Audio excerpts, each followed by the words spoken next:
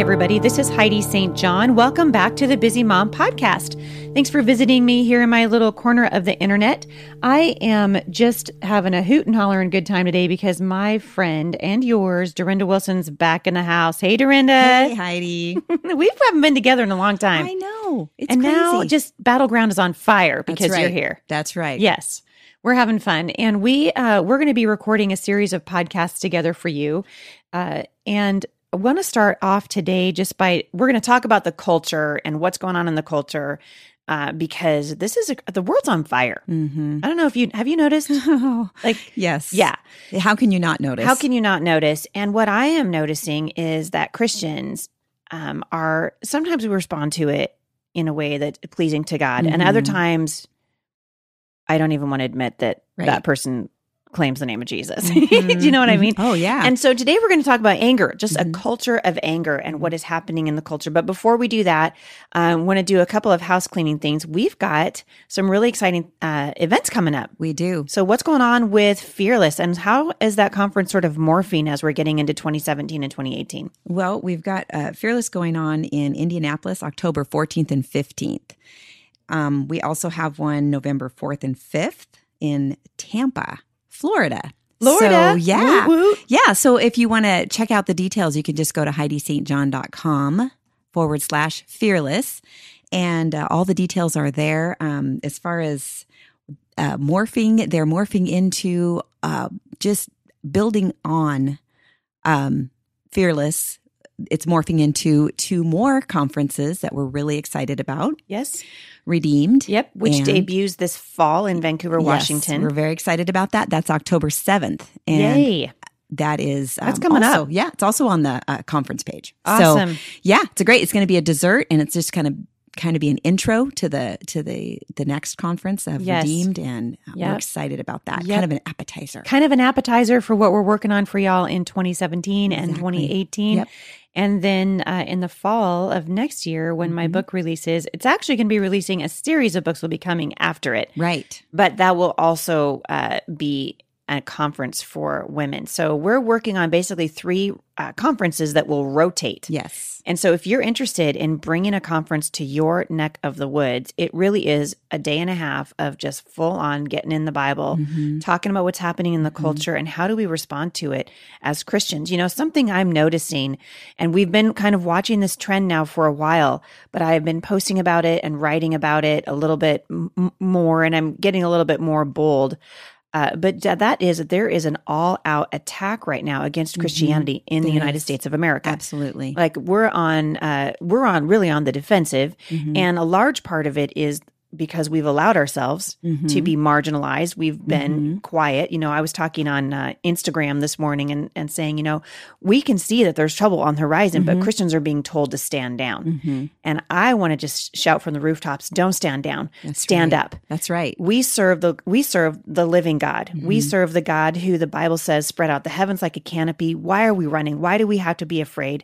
We don't have to be afraid. And so really, that is the goal of these conferences. So Fearless, the punch of Fearless is really identifying fear, why the Bible says that fear is being used as a tool of the enemy, which we're seeing over and over and over again, right? But we know because God said God didn't give us a spirit of fear, but of power and love and a sound mind. So Fearless really takes the components of fear in the culture and we unpack those. Right. And so we start from a place of going, all right, this is what's happening in the culture. And I'm not afraid to talk about what's going on. Right. So we're going to talk about sin issues. We're going to talk about the lie of gender neutrality and why it is so important for Christians to stop buying into this ridiculousness that your children can decide the gender that they want to be. They don't get to decide. They may decide what to do with their gender, and God may call that sin, right?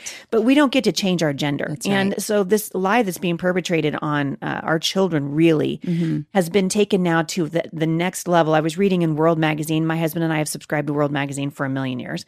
And there's an article in there about the law, and you and I have talked about this, Duran, on the phone several times. What's happening in California right now is astonishing. It's crazy. It's crazy. And they're a bellwether state for what's going to be happening in the rest of the culture. So men and women, listen up. There's a California lawmaker right now who has squelched the debate on a bill that is targeting Christian colleges. Now, let me just back up for a second. There is a threat of litigation coming because the California state, there's a Senate bill, 1146, look it up. Basically, what they're trying to do is remove federal funding from colleges that adhere to Judeo-Christian values. So in other words, Biola University would affirm that marriage is what God says it is between a man and a woman. Right. Well, if Senate Bill 1146 passes, the federal government will no longer allow a student to use their financial aid at that university. Wow. It is a major attack on religious freedom in this country, which is another reason why I'm voting for Trump. I've been very vocal about that on my page. He wasn't my first choice or my second, maybe not my third. But he's a heck of a lot better than Hillary Clinton. And this whole the lesser of two evils thing, Right. it just makes me crazy because we're all evil. I know. Right? Doesn't that what the psalmist said? Exactly. The heart is desperately wicked. Who can know it? And so this idea, I'm going to totally get off. This is a different podcast. But this idea that somehow my wicked heart is better than your wicked heart. I mean, certainly we can Right. see the fruit in people's lives. Right. But I'll tell you what, religious liberty is under attack in this country, and we need to be praying for Donald Trump, and that's what I'm doing. So, now we've got a threat of litigation looming in California state, and Senator Ricardo Lara just a couple of days ago waived the presentation of Senate Bill 1146 before the Assembly Appropriations Committee, and instead is sending it to the Suspension Committee, where it will be voted on. Get this, without discussion. That's crazy. They have censured discussion. I hope that this is everyone who's listening to this. I hope your blood is boiling because we're going to move on to anger right after this. This is a great precursor. I'm trying to make you angry. Yeah, well, it's I hope it's working. working. Because this is what's happening. So without discussion, the Appropriations Suspension Committee is going to vote on Senate Bill 1146 in the California State Legislature on August 11. If it passes, the bill will strip Christian post-secondary schools of their exemption from California's non-discrimination law that's based on their beliefs about marriage, gender, and sexuality. This is insanity. This is not what our founding fathers intended, and the people of California need to stand up and make their voices heard. And it may be too late. At this point, it may be too late. We need people in the upper echelons of government to begin to get in and say, "Oh, no," Right. and start to turn back the tide. But we're going to be suffering, I fear, under this kind of tyranny for quite some time. And it's important for every person who's listening. We just had the primaries in Washington State. You and I talked about this ad nauseum Right. the other night in the hot tub. Yes, we did. Because check this out. So we have, there was a huge primary here in Vancouver, and a lot of things happening in the primary here. But the thing that I want listeners to recognize is that only 1 in 5 registered voters actually participated. Wow. And we still have this incredible leadership vacuum, and good men and women are not going to the polls. And everybody, I'm here to tell you right now, if you decide to stay home in November, you're going to get what you get. And you get what you get, and you don't throw a fit.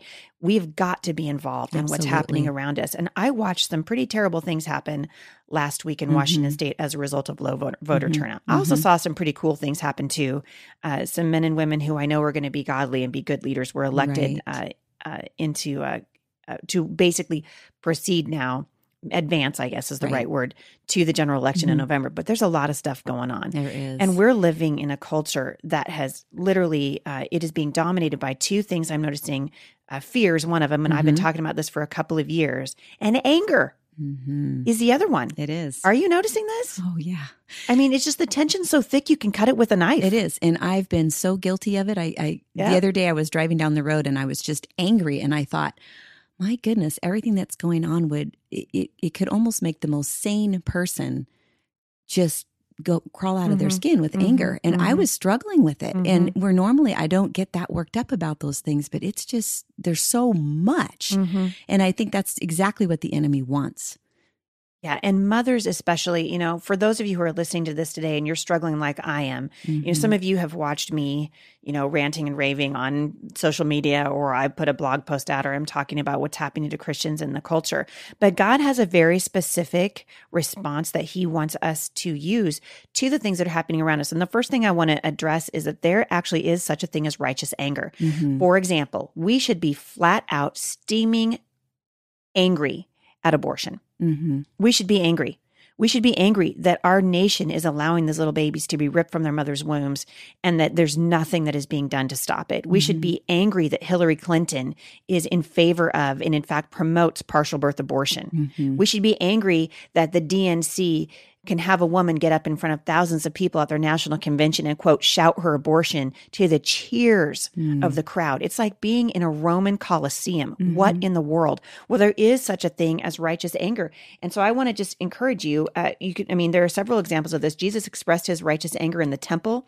In Mark 11, verse 15, the Bible says that he went into the table and he saw what they were doing and he was angry with them. Mark 3, verse 5 says he looked around them in anger, deeply distressed at their stubborn hearts. Now, that's kind of where I think we need to be right now. God himself has expressed righteous anger over sin in Exodus 32, in Ezekiel 23, verse 25, in Jeremiah 6, which is one of my favorite passages on God's righteous anger. God is not going to be mocked forever. This nation has turned its back on God in many, many ways. So there are becoming angry, I think, is actually okay if it's a righteous anger. Right. And so when you look around at something that's happening and you know that it's wrong, it's okay to be angry. But here's the ticket. Here's the thing. In Ephesians 4:26, we learn how we express that anger. If we don't learn how to do it correctly, then we become the person who's sinning, and our anger is really That's right. It's not helping. Right. Like someone said to me the other day, rage, not a solution. Right.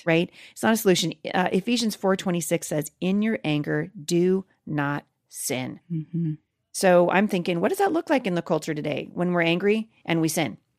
Have you seen that on social media?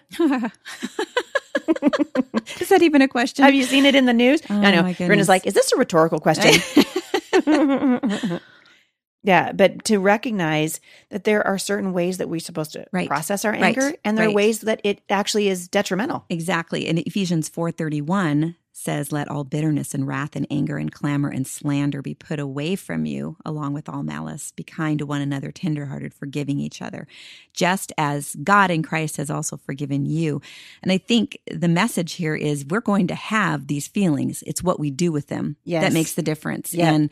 And I think it's so important to bring it before the Lord, and because really that's the only way that we're going to be able to respond in a way that glorifies God is with his help, with him coming and helping us to process this stuff and to respond in a way that pleases him. That's absolutely right. And the Bible has a lot to say. I want to just take everybody to Galatians. If you have your Bibles, open them up. You can go back, and I will link back to these in the show notes today. But go back to Galatians 5, verses 19 and 21. God talks about anger. The Apostle Paul is talking about anger, speaking to the Galatians. And here's what's interesting. Anger is included in a list of what the apostle calls disgusting sins. So God's not stoked on it when you see something and respond in unrighteous anger. And that is what the apostle Paul is describing in Galatians 5, 19 through 21. It says, the acts of the sinful nature are obvious. Wait for it. A moment of silence for obvious sin. Here's how he goes. Sexual immorality, impurity and debauchery, idolatry, witchcraft, hatred, discord, jealousy, fits of rage, selfish ambition, dissensions, factions, and envy, drunkenness, orgies, and the likes. I warn you, as I did before, that those who live like this will not inherit the kingdom of God. So check it out. God is equating fits of rage, which is really just unrighteous anger, with hatred and witchcraft and selfish ambition and sexual immorality. He's saying, don't do that. And so as Christians, we don't have an option. We've got to get rid of anger. Colossians 3:8 says, but now you must rid yourself of all such things as these: anger, rage, malice, slander, filthy language from your lips. Wow. When was the last time that you heard someone speak in the public square? And we're seeing this all the time. And unfortunately, I think the presidential elections really set a bad tone They for really this. do. With these leaders, these men who really should know better, Right. not setting a good example. And I think we as Christian women really need to start, and Christian men too. I know sorry guys, I know there's a bunch of guys listening to this today. We need to set the tone, but it doesn't remove the element that we have got to be involved. So I want to encourage you. We're going to pick this up again and talk about it some more. But I guess I want to leave everybody today with just going, it's okay for you to be angry, for you to look around and see what's happening. But I want to encourage you to do two things with your anger. A, go before the Lord Right. in prayer and say, Father, break my heart for what breaks yours. I just got done speaking in Houston a couple of weeks ago, and I did a workshop called Epic. And in Epic, I'm talking about the struggle that we're in right now as a nation, that it really is between good and evil. And the lines are so clear. They are. They could not be more clear, which in many ways I kind of appreciate, because Christians in the culture have been living lukewarm Christianity Right, out now for a right. long time. So when you sense what's going on around you is not pleasing to the Lord, and that anger sort of wells up inside of you, take it before the Lord and say, Lord, what do you want me to do? What is my role in this? Some of you, your role is going to be just to pray. God's going to say, take it before me in prayer.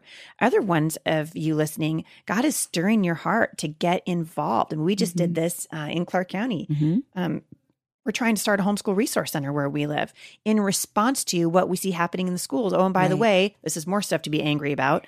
The After School Satan Club is coming to a school near you. I'll link back to that. This is truly happening. crazy. Why? Because we removed God from the schools, and now what's in the void? Right. It's wickedness. And so we're seeing that happen. And so as a result of that, I want to challenge everyone who's listening today, don't just be angry. For sure, take the Apostle Paul's admonition, in your anger, don't sin. And I want to take it a step further and say, be bold. Instead of responding in anger and living in that angry place, be bold. I'll leave you with a couple of verses. For 2 Timothy 1:7, you guys know this is one of my favorite verses in the whole Bible. For God has not given you a spirit of fear, but of power, love, and a sound mind. Psalm 138, verse 3, when I called you, you answered me. You made me bold with strength in my soul. Don't you love that? What does it look like to have strength in your soul? And then in Proverbs 28, verse 1, it says, the wicked flee when no one is pursuing them, but the righteous are as bold as a lion. And so when you see trouble on the horizon and you are told to stand down, I want to encourage you today, come before the Lord in prayer, ask him to help you respond in a way that's pleasing to him, and then don't stand down, stand up. We'll see you back here next time at the Busy Mom Podcast. For more encouragement, visit me online at thebusymom.com.